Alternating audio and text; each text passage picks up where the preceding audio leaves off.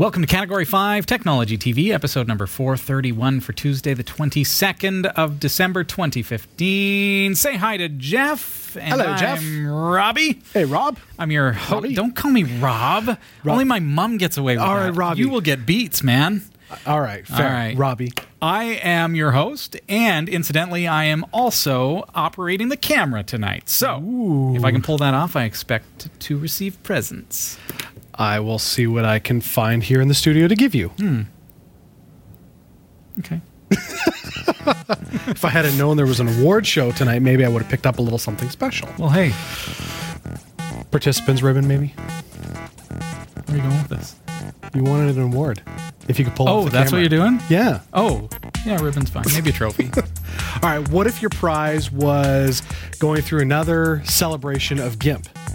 It's 20 years of the GNU image manipulation system, and we're going to be doing our continuation of the GIMP tips. Nice. We got 20 weeks of them, and tonight we're going to be looking at levels on dealing with underexposed and overexposed pictures. Oh, I love that. Should be good times. Very cool. Also, we have plans to do some nifty builds, and if you ever break your teeny drone, we need to be able to replace motors and things like that. Yes. There are some really cool things happening in 2016, and we're going to have to learn how to solder in order to do those things. Ooh. So tonight, Jeff, we're going to start with some really basic stuff. We're going to take a broken pair of headphones and replace the plug. It's just going to get us started so that we can get our feet wet with regards to solder and electronics repair. I'm excited. What's coming up in the news, my man? Well, coming up in the news, if I can just switch over here. Bear with me. I don't know if you can. I don't think I can. Hold on. It's the button right there. There we It's go. the big button that Here, says news. yeah, thanks. Yeah. Thanks. It's going to be one of those shows, isn't it? It is. Yeah, okay. Well, here's what's coming up in the Category5.tv newsroom.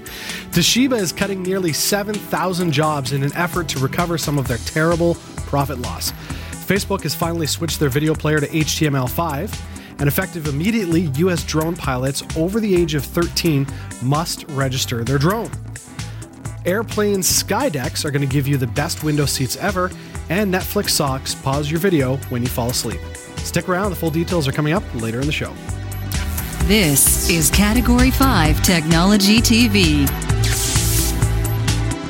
Starring Sasha Dermatis,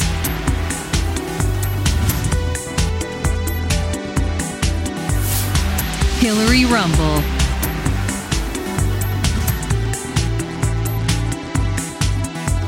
and your host, Robbie Ferguson.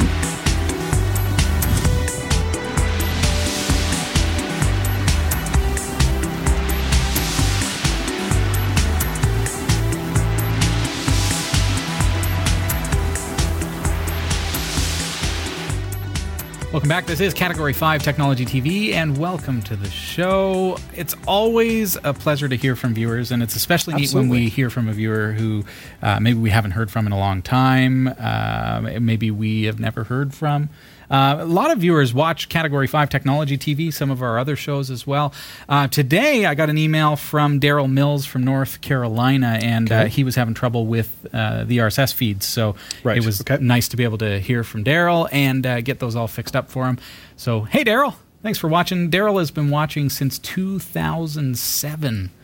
That's like right near the beginning. Right near the beginning. Could be right at episode 1. Who knows? Wow. Interesting to hear from you, Daryl, how you heard of Category 5 Technology TV.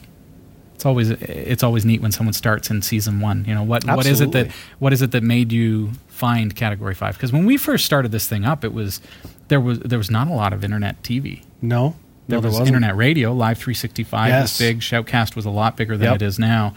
And but video was almost unheard of. So. Yeah, that's true. And especially a show like this. I mean, there are still people doing their, filming whatever's on their screen with the audio in the background, but not a lot of this. Yeah, like screencasts and stuff. Yeah. And so you'd hear their voice and you'd see the screen, but we've done a little bit more like TV, I guess. We do it better. Well, I like to think so. I like to hope so. But there's something to be said about good screencasts too. That's true, especially when you can really get a sense of if I'm looking for a tutorial on how to do how to use certain software. Sometimes a screencast is the best way. You don't necessarily need witty banter like you get here at Category 5 Technology TV. But it is a good time. It is a good time. If you were watching a screencast, how could I possibly fly a teeny drone? Oh, I even have like a teeny drone cam now. Whoa. That's impressive. Flying a teeny drone and operating the camera. Wow. I know. I am very impressive, Jeff. Wow. If you want to impress your friends as much as I just impressed Jeff and you at home, you can win a couple of these. We're actually giving away 2 teeny drones. These are quite literally the world's smallest drone. They fit in the palm of your hand. But what's nice about the teeny drone is that the controller, unlike the drone, has not been shrunk down. So it is a full size and feels like a really good controller in your hands.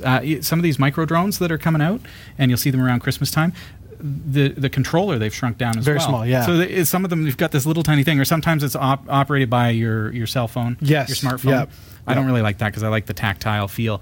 Yes. Nice thing about teeny drones too is that you are able to really get a sense for flying a quadcopter. Even though that thing's teeny, you can all of a sudden transition once you've learned well enough and you've crashed this thing a bunch of times. That never happens. It's a very small investment. You can get a bigger drone and then you're flying because you've already learned on a teeny drone. So that's cool. I want to give away 2 of these.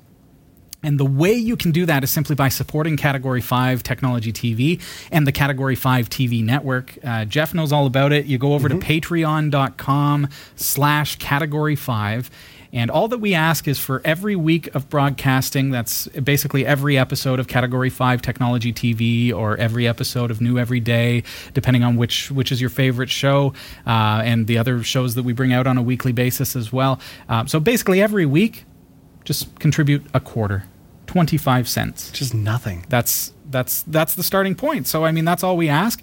And then the first 100 people who participate in that by contributing 25 cents or more will be entered into a draw to win 2 teeny drones. So you'll be able to race a friend. You'll be able to charge one, fly the other. And they are a blast. Have you been playing with yours? I have been playing with mine. We've got, on one of our floors, we've got these pillars, and so I'm trying to fly. Oh, you're getting... in between. Oh, that's tricky. It's still pretty pathetic, I must say. I don't have very good coordination, but my kids enjoy watching me crash. So the kids love it. Yeah. As a dad, the kids just absolutely love watching me fly this thing and crash this thing. Yes. You know what happened? I just hit, like, the fan, and it, like... That's how tiny it is. They're so much fun. But a lot of fun. I went, I learned on the teeny drone, and then I upgraded to a SEMA X5C-1. You maybe have seen those on the Drone Zone. And now I've got my eyes peeled on an Aton. Yeah, you showed me that. That looks nice. Praxis just sent out a release day before yesterday, on their new Aton quad. It has 3 flight modes. So you start in like a beginner mode. Yep. Beyond all beginner modes, because it does have GPS, so you can set it and let it fly. There's a button that returns it home. There's a button called air brakes that basically, if you are about to crash, you push that button and it stops. That's awesome. Oh, I boy. need that. That is perfect for if you're teaching the kids Yes. to play with it. Because these fly really well. They go up to about 80 feet in the air.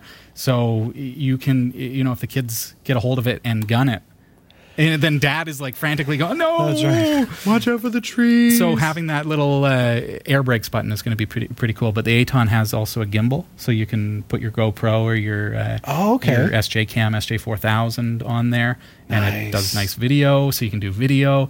And then you can remove the gimbal assembly, and you can race it. And it goes up to 50 miles an hour. 50 miles? Yeah, like 80 kilometers an hour.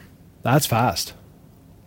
That'll hurt if it hits you in the eye. Oh, yeah. I want to be careful. That's the new Aton from Praxis. I'm really keeping my eye on that one. That's going to be, I think, the next step. You're always looking for the next step. I know. I hate to make you hooked on something, guys, but these teeny drones are where it all starts. It's true. It's true. If you don't think you're going to win, go to cat5.tv/teeny drones. And I think what's fun about it is that you learn how to fly, and so you learn that, hey, I can actually do this. Mm-hmm. I can actually fly a quadcopter. And because the investment is so small, that's right, and no pun intended, because the investment is so small, you can start at that and you can feel confident. I wouldn't go out and buy a $3,000 drone and then crash it and lose $3,000. Like, this is something that you can buy for $60 or something like that. Right. And you're up and flying, and then you upgrade from there. Right. So you can kind of work your way up. I think it's fun. It is. So thank you to those who have been supporting us on Patreon and through our various affiliate partners. A lot of people shopping for Christmas shopping as well as underwear on Amazon. We appreciate that. I just picked up a new case on Amazon for this BlackBerry, which was donated and given to me because I guess somebody overheard that my phone was kind of crummy. And also that I basically bash BlackBerry a lot. And so they gave me a BlackBerry and said, "Here, give it a try. No catch. Here you go. Give it a try." And I'm actually kind of like it. Yeah. I don't like their app store, the BlackBerry world. It's very limited as far as how many apps there are. But for someone like me who basically uses email, Facebook, it's really all that I need. But that's why they're, if I understand correctly, BlackBerry is integrating into the Google Play Store. Well, I saw that they were maybe working on Android. Are they bringing Android to it, or do you think BlackBerry Android 10? uses the Google Play Store? So basically, you've got the BlackBerry iTunes 10? App Store. Yeah. Well, I don't know about the 10. I don't know what versions it'll be available for, but I know they're looking at merging the two. So is that the BlackBerry is failing miserably, and they have to find other ways to make money? Possibly. Could be. BlackBerry. Could be. Canadian company. But it actually operates pretty good, and it is a step up from what I had, and the battery lasts for a good full day. Well, it's good. My other one was dying at about 11 o'clock in the morning, so... Yeah, you don't want that. Yeah, so it's kind of cool, but I appreciate when people contribute those kind of things too, because that is something that, I've just never invested in, but I don't use a phone very much. See, people think that's all the weird, time because I'm a tech guy. Yeah. And I literally, that will stay in my pocket all day long. But see, you love your computers. True. I like my mobile devices. I am very old school. If I had a tablet, I would buy a Bluetooth keyboard so that I could type on it. I would find a tablet with USB so I could use a mouse or a trackball. Okay, fair enough. I'm just like that. Yeah, fair enough. That's how I am. I am old school. That's all right. But the phone is good for if the alarm goes off here at the studio, for example, they need to be able to get a hold of me. So that's important. So that's really what it's about for me, being able to text my wife and tell her how hot she is. Yeah. Well, that kind of stuff. Those important things in life. Yeah. The really important stuff. All right. So yeah. And is that what you got for me? That's what I got for you. I think you're about to say something, and he says, "So yeah." Yeah. I don't remember. It was one of those brain farts. See where it says Jeff? Yep. No, I'm just talk about Patreon. Here we go. Talk about Patreon. Blah blah blah blah blah, and then Jeff. It literally says Jeff. It does say Jeff. Yeah. Yes. All right. Go ahead. All right. That's okay. We can edit that all out. Nobody will ever see that. Category5.tv is a member of the Tech Podcast Network. If it's tech, it's here. Cat5.tv /TPN and the International Association of Internet Broadcasters, cat5.tv/IAIB. Okay. Yeah. Now that the viewers know what's next on the list, let's talk about the GIMP. GNU Image Manipulation Program. I love it. It's absolutely free. It is an image manipulation program. It's in the name. So what is that? Photoshop it's an image alternative? manipulation program. Yeah. It's a program that manipulates images, if you want to do it backwards. That's right. Program that manipulates images, GNU. Yeah. But you're right. It is a good Photoshop alternative. Absolutely. And especially for anybody who's running Linux. That way you don't have to do a VM or anything like that. You say that, but it runs on Mac and Windows as well. I know. But people just have this mindset. If it's Windows, it's Photoshop. And if it's Mac, I just got money to blow. So pretty much, yeah. So why bother with a free one when I can pay $1,000? Yeah. That's the Mac mindset. Pretty much, yeah. Okay. Yeah. Tonight, we've got week 5 of our 20 Weeks of GIMP series, GIMP Tips, and that is because the GIMP, the GNU Image Manipulation Program, has celebrated its 20th year of providing free image manipulation software to the community at large. So with week 5, tonight we are looking at the Levels tool. You've heard me mention it a few times as we're looking at the GIMP because it's something that I use quite often. But I was reminded in the chat room and through email that, hey, we haven't actually really spent any time on the Levels tool. Let's learn a little bit more about how that works and what we can do with that. So tonight we're going to look at how we can kind of correct, very simply using the Levels tool, either overexposed or underexposed images. You know what those are? I do, yes. So the overexposed is where everything's really, really white almost. Good example would be a selfie where your flash is on. Yes. Right? So your flash goes off, and because it's so close, all of a sudden you're whitewashed. Yes. And the underexposed, you can't see anything. Too dark. Very dark. No flash. Poor lighting, or your flash didn't go off for some reason. Maybe you had the wrong setting on your camera, and it was like that Kodak moment, but I missed it because the flash didn't go off. Yes. Or the lighting was poor, or... You know, sometimes it could also be the case where the subject is too far away. You're taking a picture of someone up on the stage, you know, Christmas time, the kids are doing their Christmas play at the church or at school. You zoom in and it's dark up there. It's underexposed because your flash just simply doesn't reach that far. Right. Yep. So with Levels, we can't make the image perfect. Well, you can do pretty good if you've got a raw image, but most cameras, consumer cameras anyways these days, are shooting in JPEG. So it's a lossy process. You do lose quality in the process. However, you can really bring about some improvements to the images. So I've brought up a couple of images here that are available for us to use for free. This is one, for example, that to me looks a little underexposed. It's fairly dark. You can't really see the image too much, and it is artistic as well. So I believe that the photographer may have been using the darkness as a bit of a depressive state for the subject as well.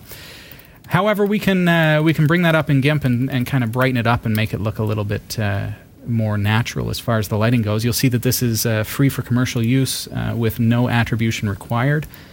Licensed under CCO public domain. Thank you for making that available to us. So I've simply opened this image, Jeff, in the GIMP. And now on the previous episode when we set up our hotkeys, I set up Control-Alt-L, and that is to mimic the behavior of Photoshop when you press that key combination. However, we can also get there, if you haven't done that yet, by right-clicking, going Colors, and then Levels. So here you see a bit of a spectrum analysis, if you will, of the image itself. So on the left-hand side, we're looking at shadows. On the right-hand side, we're looking at highlights. And you can see that it drops off completely right in the middle, just a little bit to the right of the middle. The black line in the spectrum completely drops off. And that means there really aren't a lot of highlights on that end of the spectrum. So by grabbing the highlight triangle here at the bottom, see that I'm grabbing that? Maybe what I'll do is I'll turn on my mouse cursor for you just so that you can see it.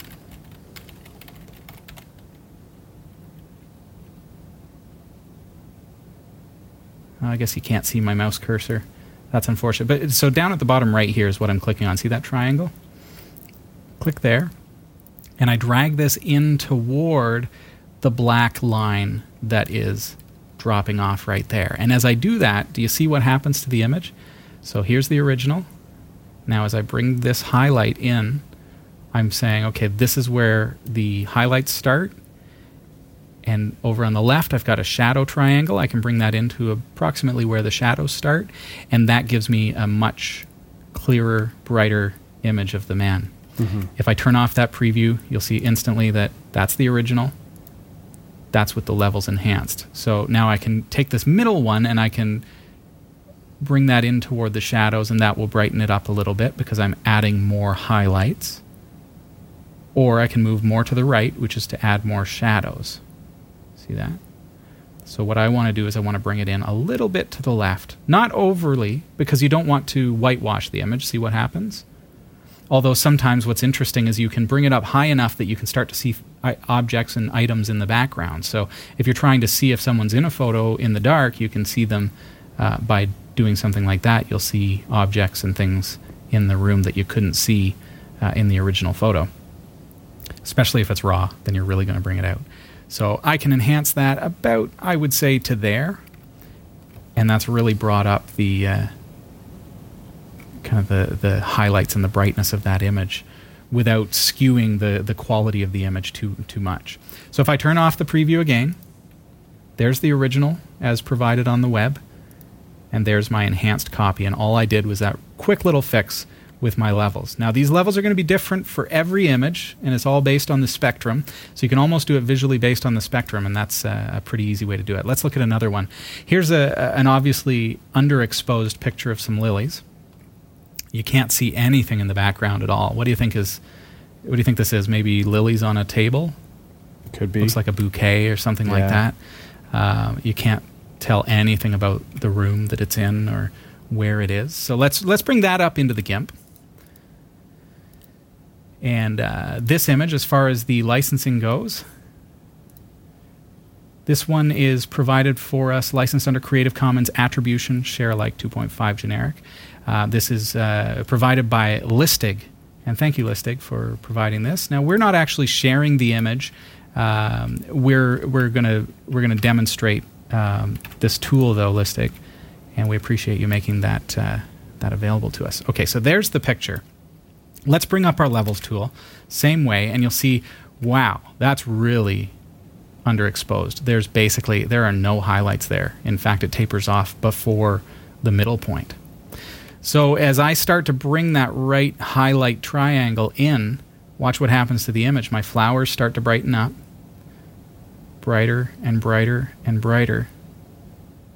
But notice it doesn't really skew the image. Now, if I go too far, it's going to really overexpose them. But what do we start to see?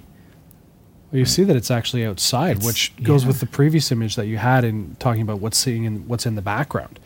So I mean, as you went really far to get rid of all the low lights, you start to see it looks like trees in the background. So that's a great example of seeing what's in the background that you can't normally see. Good point. So let's grab that. Now that I've brought this in, I don't want to bring it quite to where it tapers off there, and that's because we're getting really into the shadow end of the spectrum here, and I don't want to go too far because then we're going to add a little bit of fakeness to the colorization and to the light.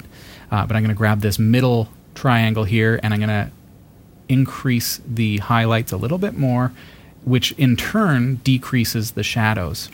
And you can definitely see that we've got shrubbery in the background. We can clearly see the color of the stems. It looks quite nice all of a sudden. See that? So now, once again, I'm gonna zoom in just a little bit on this image because it is a bit smaller. So let's turn off the preview. That's the original. So that's what I pulled off the web, and it is a JPEG, so we're not working with raw imagery here. And let's turn back on my preview after I've enhanced it, and it makes a rather substantial difference. Let's move down a little bit, remove the preview. There's the original, and here's my enhanced version. There we have it. So it makes a huge difference, eh? Absolutely. And so simple. It's something that we can do really, really quickly to any of our images. You want to get the hang of it and never overwrite your master image. So let's say you undersaturate a picture that you take of your kids. Bring it up into the GIMP, fix it up, but save it as something else. Right. Don't overwrite the original because, one, you might get better at it as time goes on, but two, technology could improve even further, and we may be able to do it in a less lossy way down the road. That's quite possible. Certainly GIMP 2.9, we're starting to see some really big enhancements on the quality end of things when you make these kinds of changes. So make sure you keep a non-destructive copy so we're not overwriting those files. Okay. Now, we've got a question from the chat room saying, what are the auto levels like on GIMP? Auto levels I would tend to stay away from, generally speaking, but it can be handy as a kind of a quick fix if you're not too sure where to pull the levels. Okay. But it's always better, I think, to bring up the spectrum yourself, and then you can slide it and you can gauge how things should be. And a good example would be the next photo that we're going to be working on. This one is very overexposed. And the reason that I would stay away from auto levels with this, for example, what do you notice that the asphalt here is pretty much white? Yeah. it's so overexposed that it's white. So what's going to happen if I use auto levels on that is that it's going to think that is white. And so the levels are not going to be correct no matter what auto levels tries to do, because it doesn't have our human intellect to say, no, that's supposed to be asphalt. Makes sense. Right. So when we look at that, we look at it with a different eye. And so auto is just not something that we're going to necessarily use. So I'm going to bring up that particular image in the GNU image manipulation program. And now what we're doing is something completely the opposite of what we've been doing so far. We were enhancing the light. Now we're going to enhance the shadows and bring down the light. You'll notice, though, one of the things with oversaturated photos, and this one is a severe case. See the children, for example? There's not a lot of data to their faces because it's so whitewashed that there's no way that we can recreate their faces perfectly. The best thing that we can do is enhance the image, make it look a little bit better, make it so that it prints nicer, that it displays nicer on the screen. Unfortunately, realistically, there's no way that we can, in one fell swoop really quickly, enhance their faces and fix it up. Right. Someone would have to trace over and work that really, really hard. Now we're going to do something nice and quick, which is just simply improve the shadows of that photograph. So here we are. So the first thing I want to do is bring up levels, and I look at the spectrum, and whoa, it's all highlights. And not only is it all highlights, but it tapers off before the quarter mark. It's ridiculously overexposed. So what I want to do, now I don't want to bring the shadows in all the way, because if I do that, watch what's going to happen. It's going to create this red hue. It has this kind of 80s retro look to it. That's not going to do the job for us. But what we can do is we can say, the highlights and shadows should end around here. This is, the middle point is about here. So I can do that, and we can see that it starts to enhance it a little bit, but we want to try to avoid the fake kind of look to the photo, because if you get too far into the shadows, it's going to add kind of a cartoony look to it, and the colors aren't quite right, which we can enhance and fix. But now I'm dragging this middle slider and just bringing that in just a little bit so that I can enhance that a little bit. And you can see the greens in the trees are looking a lot better. The piano looks a lot more realistic as far as the colors go. I want to bring up the highlights just a bit because we're starting to get too many shadows on faces and things. And now if I look at that photo, let's bring it in a little bit. Might be good to focus on kind of one area. So here's an area here. Let's turn off the preview. That's how whitewashed it was. See the greens in the background in particular. See the lady taking a photo there, and the clarinet player. If I turn back on my preview, see how they just come out? Right. So it almost enhances edges as well. The fence in the background, you can really start to see that a lot better. And that is the Levels tool, which is included in the free GNU image manipulation program. So we can do a lot with it, and you can get creative with it. You can use it to add some brightness to a photo if you want to enhance. Like I use wedding photos as a good example. Sometimes it's nice to add a little bit of a white kind of wash to it. Yep. And Levels can help with that. We can create like a blurred copy of the layer on top, which is something that we'll cover down the road. And then we can set that overlay to a certain opacity that will work with it, and then enhance the light of it so that it really brings out a shimmer in the photograph. There are different tricks like that. And Levels is a tool that you really want to play around with because it's going to enhance your photos for you exponentially. And I think that's a pretty good example to show you. So looking back at our underexposed image, let's go back to the gentleman. There's the original. And then our first example was there is the enhanced copy. That's the Levels tool from the GNU image manipulation program. And you can get that for free at gimp.org for Windows, Linux, and Mac. Thanks, folks. Hope you're enjoying the series, and appreciate all your emails coming in. You can email me live at category5.tv. Also, commenting below if you're on YouTube. We really appreciate that. Make sure you also hit the subscribe button and that little thumbs up. Don't push the thumbs down one, though. That one we don't. That'll wreck your we computer. Don't want. Yeah. Don't do it. It installs viruses. Yes, bad ones. All right, so we're ready to head on over to the newsroom here. I think I'm frantically spinning around my desktop here trying to find it. It's here somewhere. It is. You know what? You're doing just about everything tonight. I'm just sitting back and did I mention I'm running the cameras? You have mentioned that. Yeah. At this point, I do think you need that award. This is what happens around Christmas time, is that people take time off. So it's just Jeff and I. I could have had time off? No. Oh, okay. Good to know. I had to say that, otherwise you would have up and gone right now. Pretty much, yeah. Yeah. We need to do the news, though. It's important. All right. Take it away, my man. All right. It's Tuesday, December 22nd, 2015, and here are the stories we're covering this week. Troubled tech company Toshiba is bleeding out around 550 billion yen each year, and it's cutting nearly 7,000 jobs to try and make up for it.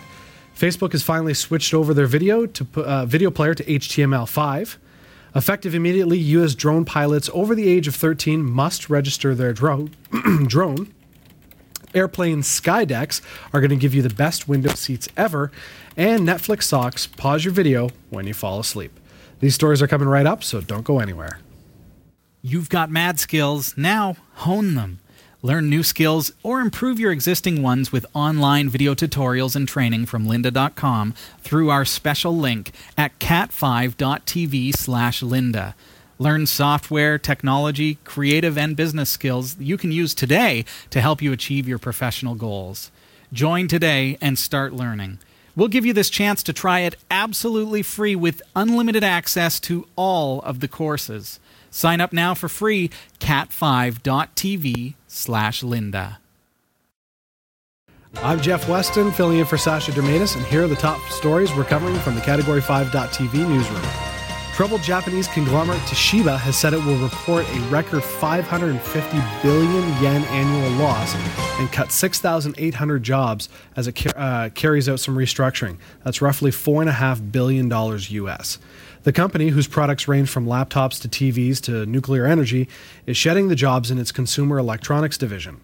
News of the predicted losses sent shares in Toshiba down by nearly 10%.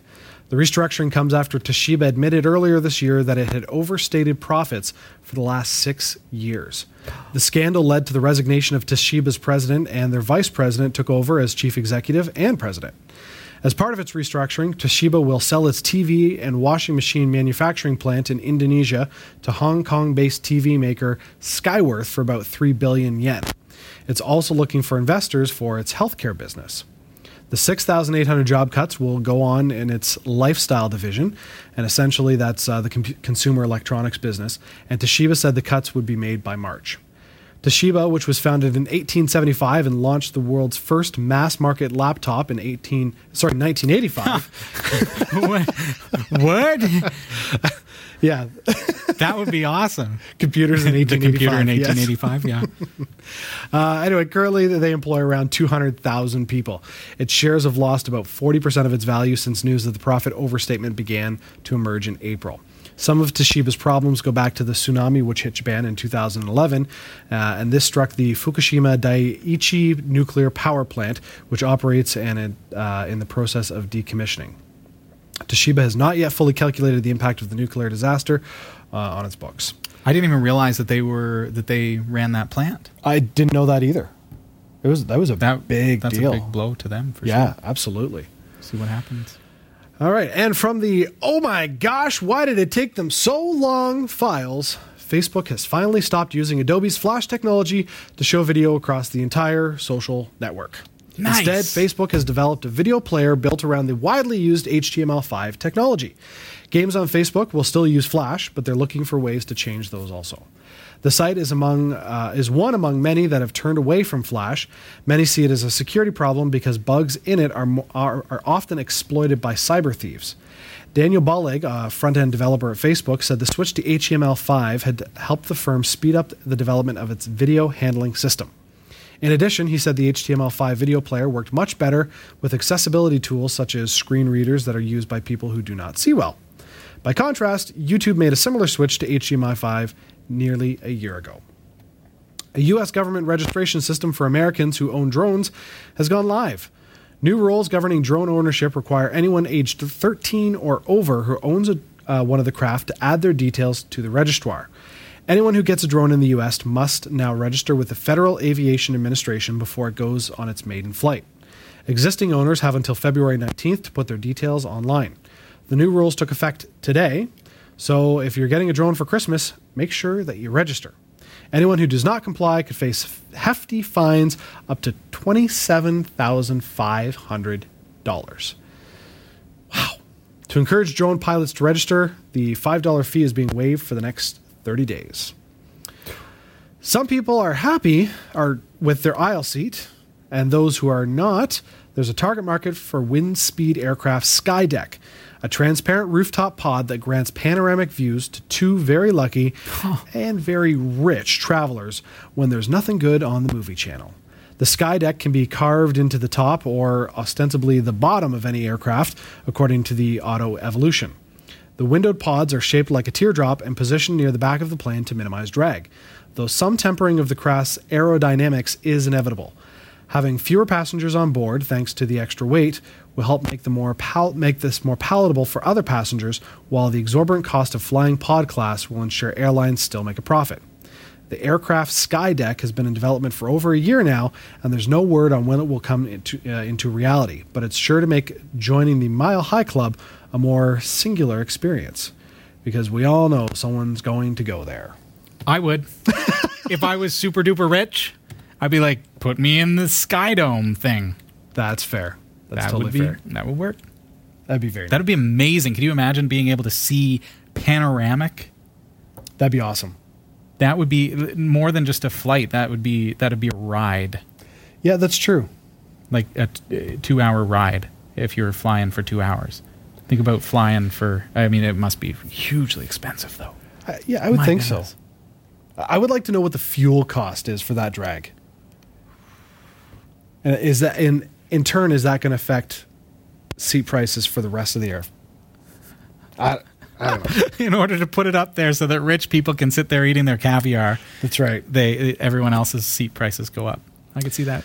Well, yeah. But while they're getting a panoramic view, they're not watching Netflix. That's true. Which leads us to our next story. Oh. Netflix isn't punking anyone. Netflix socks are real. And actually, they're kind of ingenious. Instead of throwing bags of money at a corny TV commercial, Netflix decided to get creative for the holidays. The company has posted a step-by-step guide for creating Netflix socks. Socks that automatically pause the video on your TV when you fall asleep. So how do the socks work? Well, the socks are powered by the Android microcontroller and the Arduino. Arduino. Yeah, there we go. I threw in a word there that was new to you. Yeah, that is a new one to me. Anyway, the Arduino microcontroller and an accelerometer is used to detect motion. When the accelerometer detects that you've stopped moving, an LED light will flash red and send a signal to your TV to tell it to pause the video. Huh. Netflix says the accelerometer is picked for this do-it-yourself project, and it can detect the subtlest movements, so it's good at detecting when you're sitting still, watching Netflix, and when you're actually falling asleep. You can stuff the electronics in an old pair of socks, but what's the fun in that? There's 17 different sock patterns that you can knit based on Netflix shows like Bloodline, BoJack Horseman, and Daredevil. Oh my goodness. This is like a team effort. Very much so. That is terrible. But okay, I'm going to sit here soldering an Arduino while you knit the socks for me. Here are the templates. Yes, pretty much. Here are my templates. They've got it all covered. No word yet whether it detects if you're dead. Well, if you stop moving. I guess how long does, if Netflix is paused for 20 hours, it figures something's wrong and it pages the ambulance? I don't know. That's a good question. That'll be the next version of socks. The Netflix Socks version. 2.0 maybe. But be warned, you will need to get your hands a little dirty. The project requires a little bit of soldering and programming. Convenient, we're covering soldering tonight. As long as you can follow the instructions, you should be fine. Big thanks this week to Scott Jackson, Roy W. Nash, and our community of viewers for submitting stories to us. If you found a news story you'd like to send, email it to newsroom@category5.tv. For all your tech news with a slight Linux bias, visit the Category5.tv newsroom at newsroom.category5.tv. For the Category5.tv newsroom, I'm Jeff Weston, filling in for Sasha Dermatis. Thanks, Jeff. This is Category 5 Technology TV. Welcome to the show. Got to clear some desk space here because we are going to do some soldering. Awesome. Nice. There we go. Ooh. Okay. Oh, you had a question in the chat room, didn't you? I did? Yeah? Something about teeny drones. Oh, yes. Oh, yes. While we're on the topic of teeny drones, what was the question? So, Bob K54 went to buy a teeny drone and they're sold out. And these things are awesome, and everybody knows it, and that's why they're sold out. If they are sold out, I'll tell you what, we have had a challenge keeping them in stock. That's Very for much sure. But we had a boat land last Monday in Quebec, and so those are being shipped. So we're going to have stock in the warehouse very, very soon, momentarily. If you haven't seen one yet, make sure you keep checking. Pre-order if you can. They are coming back. We're just trying to keep up with the Christmas demand. A lot of them are sold. I won't get into numbers, but you could say we didn't expect to sell this many teeny drones. No. It has been fantastic. And if you're in the U.S. and bought one, register. They're awesome. Would you have to register a teeny drone? Like, there must be... It's a drone. It's got to be at least 2 inches. Come on. Seriously. Could you imagine registering this with the FAA? Well, do you want to risk? I mean, there's no $5 fee for the next 30 days. So do you want to risk the possibility of a $27,000 Could you imagine? fine? Like, compare this to anything. Look at Jeff's mouse. Okay, there's his mouse. There's a teeny drone. It's little. It's like the button on his mouse. I don't know. That would be crazy. Pay $5. Free till the end of the year. That's right. Yeah, okay. Well, we're going to get into soldering because over the course of the next little while, we're going to be doing some more advanced projects. And so I thought, let's get into kind of the basics, the very most basics for those of you who have never done soldering before. And I know it's a little bit intimidating. I was kind of monitoring comments and things around this topic, and people asking some fairly simple questions about, if I were to take the wires that have disconnected on this device and solder them back together, will it work again? And quite often that's the case, and we just don't necessarily know how to do the soldering. So tonight we're gonna cover that for you. My son has his headphones, and the plug has died, and we know that because you plug it in, put on the headphones, and you jiggle it right here, and it's staticky and comes in and out. Right. So you can kind of feel the wire and find out where it is that it's broken, and then we're gonna cut it about a couple of inches away from where that break is, just like that. So now we've got a plug that's dead. We can toss that in the e-waste, and then we've got this bad boy here. So it's just a simple cable. Now you brought an interesting soldering apparatus here because I've brought my soldering kit. And that is a kit indeed. Well, it's my first soldering iron, and I've never had to replace it. This is a Teeny Drone's crash kit, by the way. So if you've bought a Teeny Drone and you've crashed it and you've broken one of the motors or whatever, these are the kinds of things we're going to be learning to solder. So there are motors there for Teeny Drones. There are extra parts. Those are the kinds of things that we're going to be starting with and then getting into some more advanced stuff. So what do you got? I've got my good old school 36 watt kind of thing, or whatever it is. Yeah, 35 watt. Yep. That you plug into 110 volts. So I've gone wireless. Found these at the hardware store.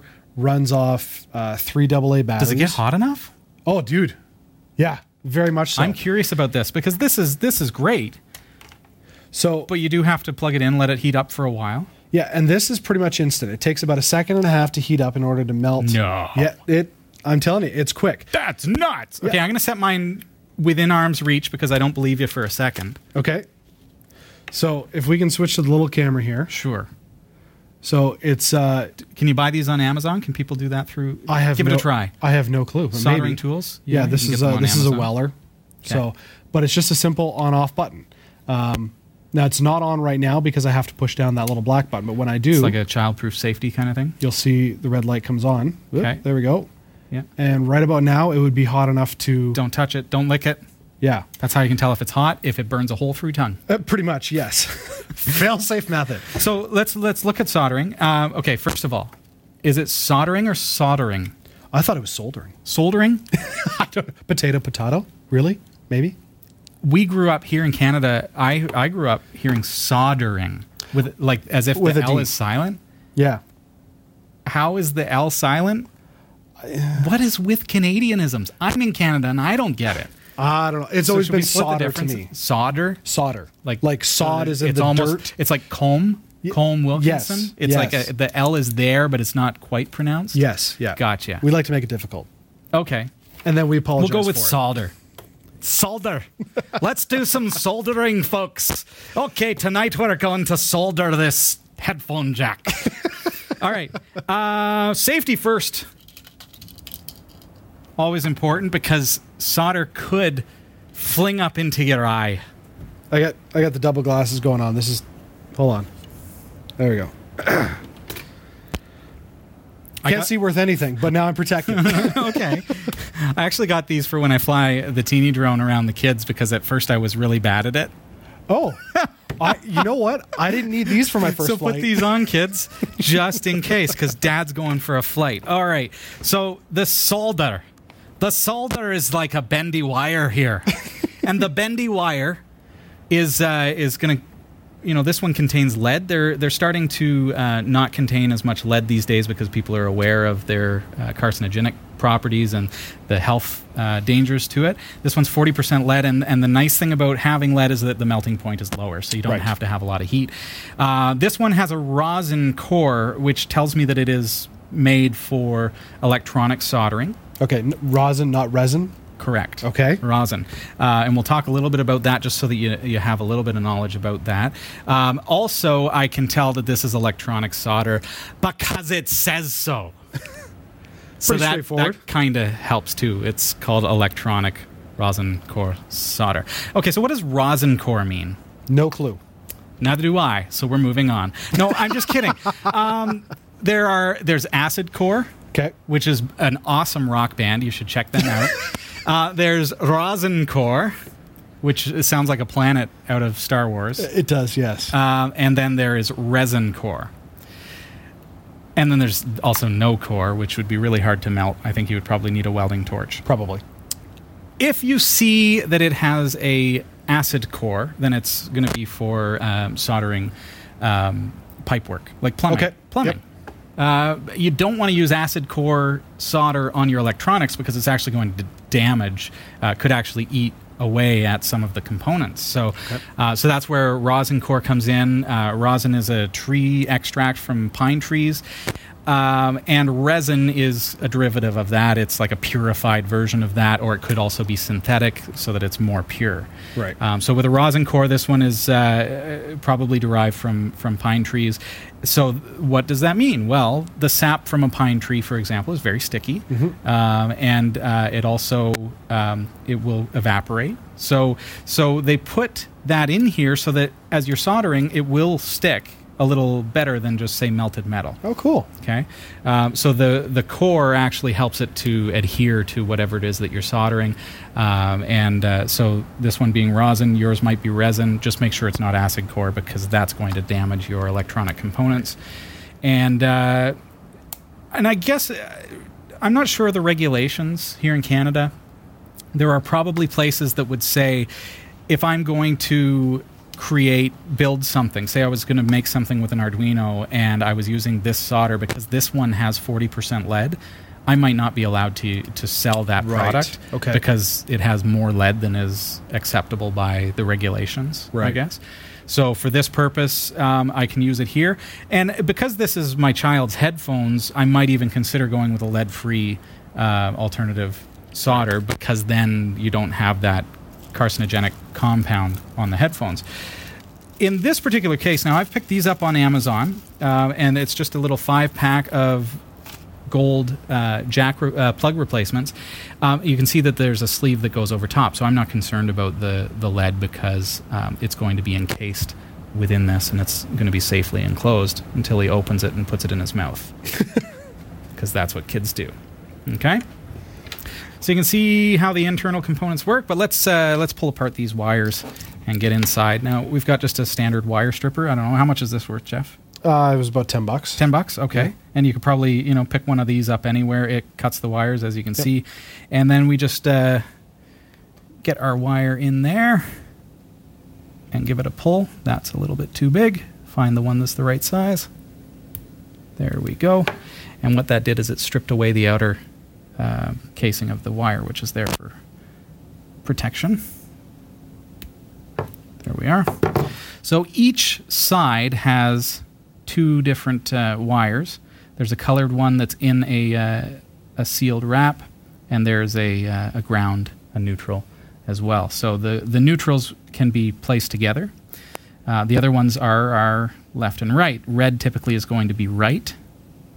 I guess it helps that it starts with R, but that's probably just a fluke. Maybe intentional. You never know. This one has blue and red.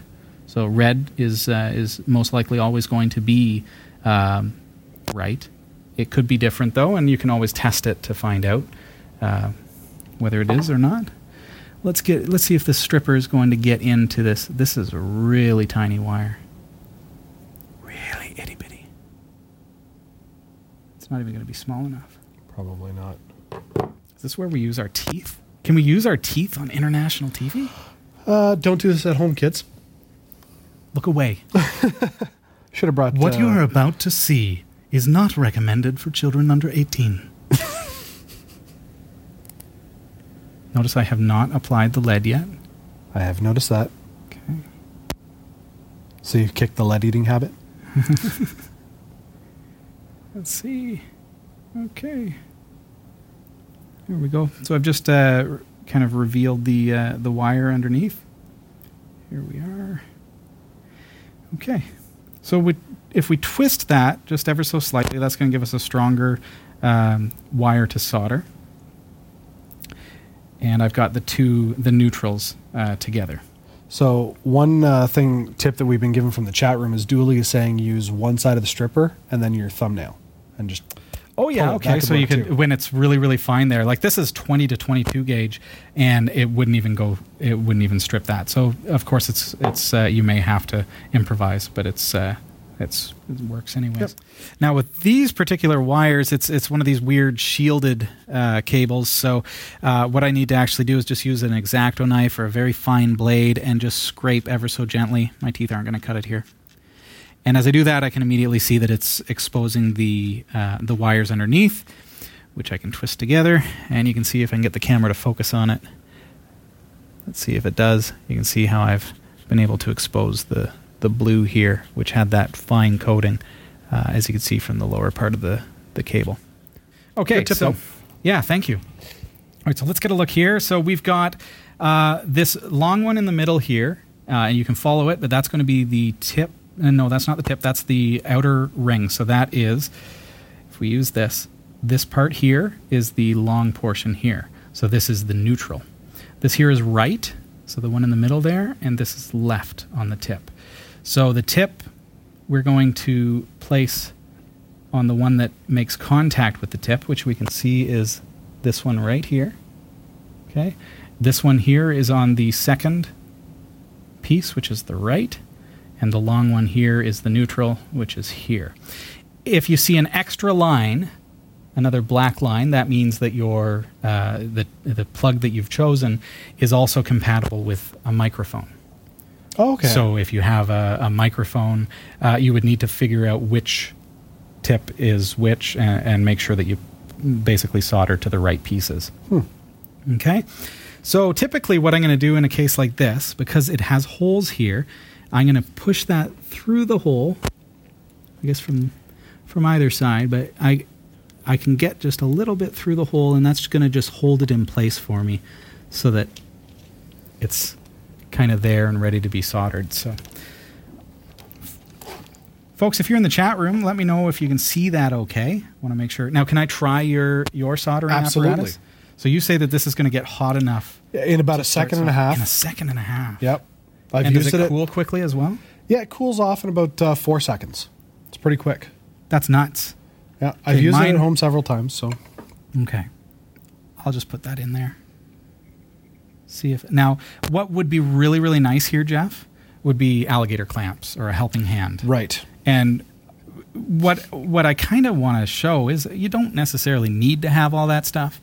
It's nice to have it because it would help me to hold the wire Makes in place. it easier. Those are the clamps that you can order those off of Amazon. You can. Well, we thought you could pick them up at a hardware store or something, but we had some trouble, didn't we? Oh, it just doesn't exist. It's painful trying to find them. That's nuts. Okay, so all I've done is I've just kind of lined up that wire there, and let's give this. I want to give this thing a try because this is kind of cool. So you push down the black button. Hold the black button. Yep, you got the light on. Oh. You have to hold it. The light turned off as soon as I let go. So do I hold the black button? I do believe you do. It's been a while since I've used it. If I let go, it turns off. So give that a try. I do believe the light has to be on to heat up. Okay. So let's just see how hot this is getting. Oh my goodness, are you serious? I'm serious. I love this thing. Note to self. This is also toxic fumes, so you probably don't want to breathe this in. Just kind of try to stay away from it. That is amazing. So what we want to do is we want to get just a little bit of solder on the tip here, and that just kind of gets the soldering iron ready. You're my fan. I'm your fan. And you'll notice I'm just using a bamboo cutting board here, and that works just fine. You can use a sponge if you want to, but this is going to get us in. So what I need to do, it's a little awkward on camera, but I just want to heat up the wire just ever so slightly to prepare it for the solder, and then touch the solder here and get it in there. And I could prep the wire as well. You can see that that's on there now. And we just want to put enough solder that it's going to hold it all together. And this is a conductive solder as well, so this is going to it's going to actually make a connection to that wire. This thing's great. It's cooled off. But I love it. 3 AA batteries, you say? Yeah. It's really cheap. And it came with the batteries. And it's not much more than the one that I bought. That's portable. This is indeed awkward without clamps. I would love to have clamps. And I know that you're having trouble seeing that, I'm sure, at home. Don't breathe in, Robbie.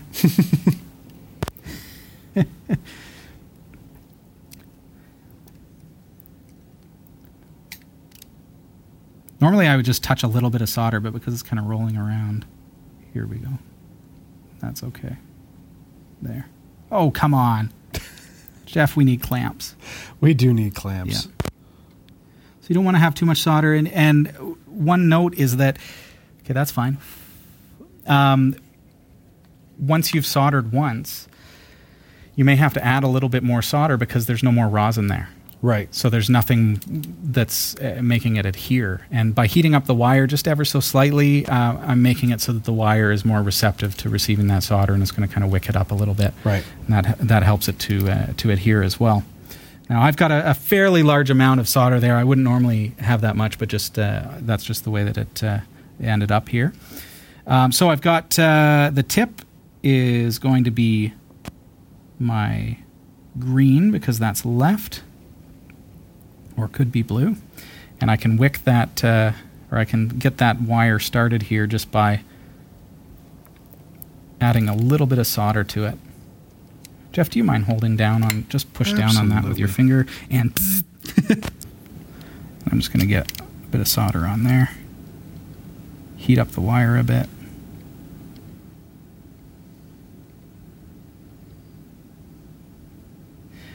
If you can get those alligator clamps, they're going to make a huge difference for you.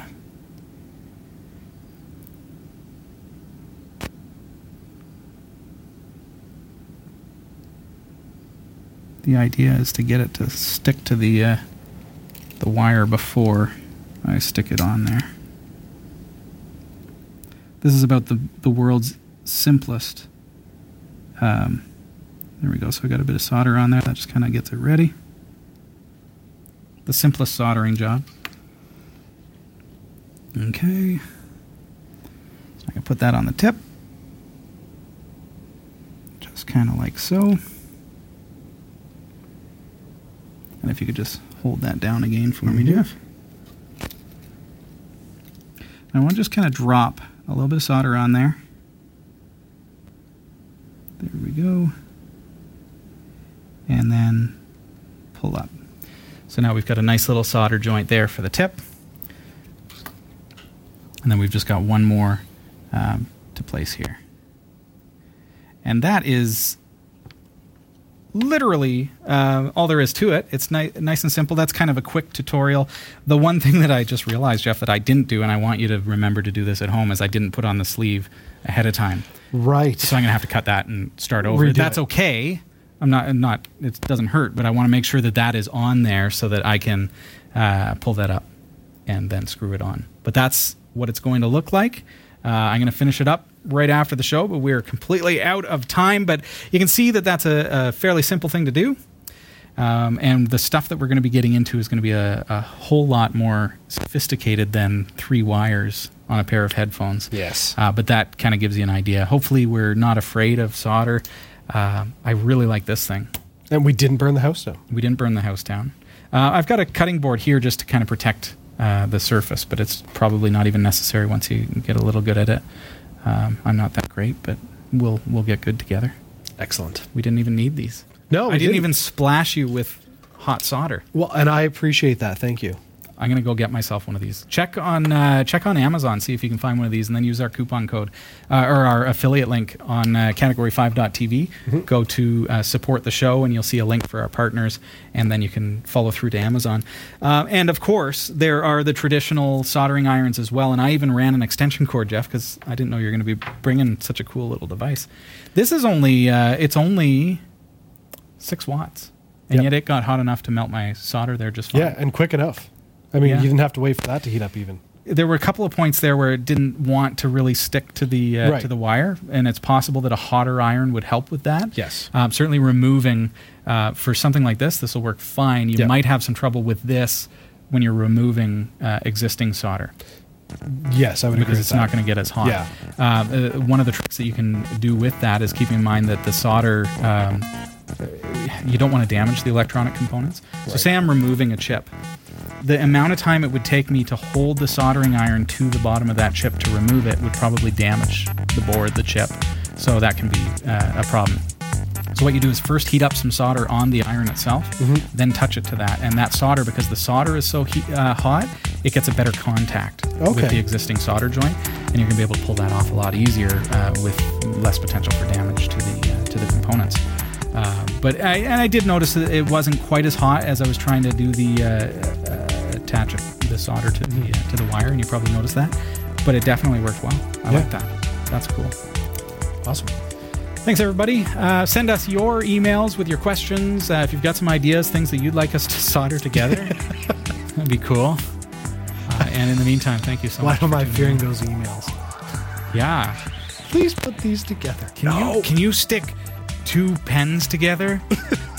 There's somebody out there. There is. That will email that to us. Yeah.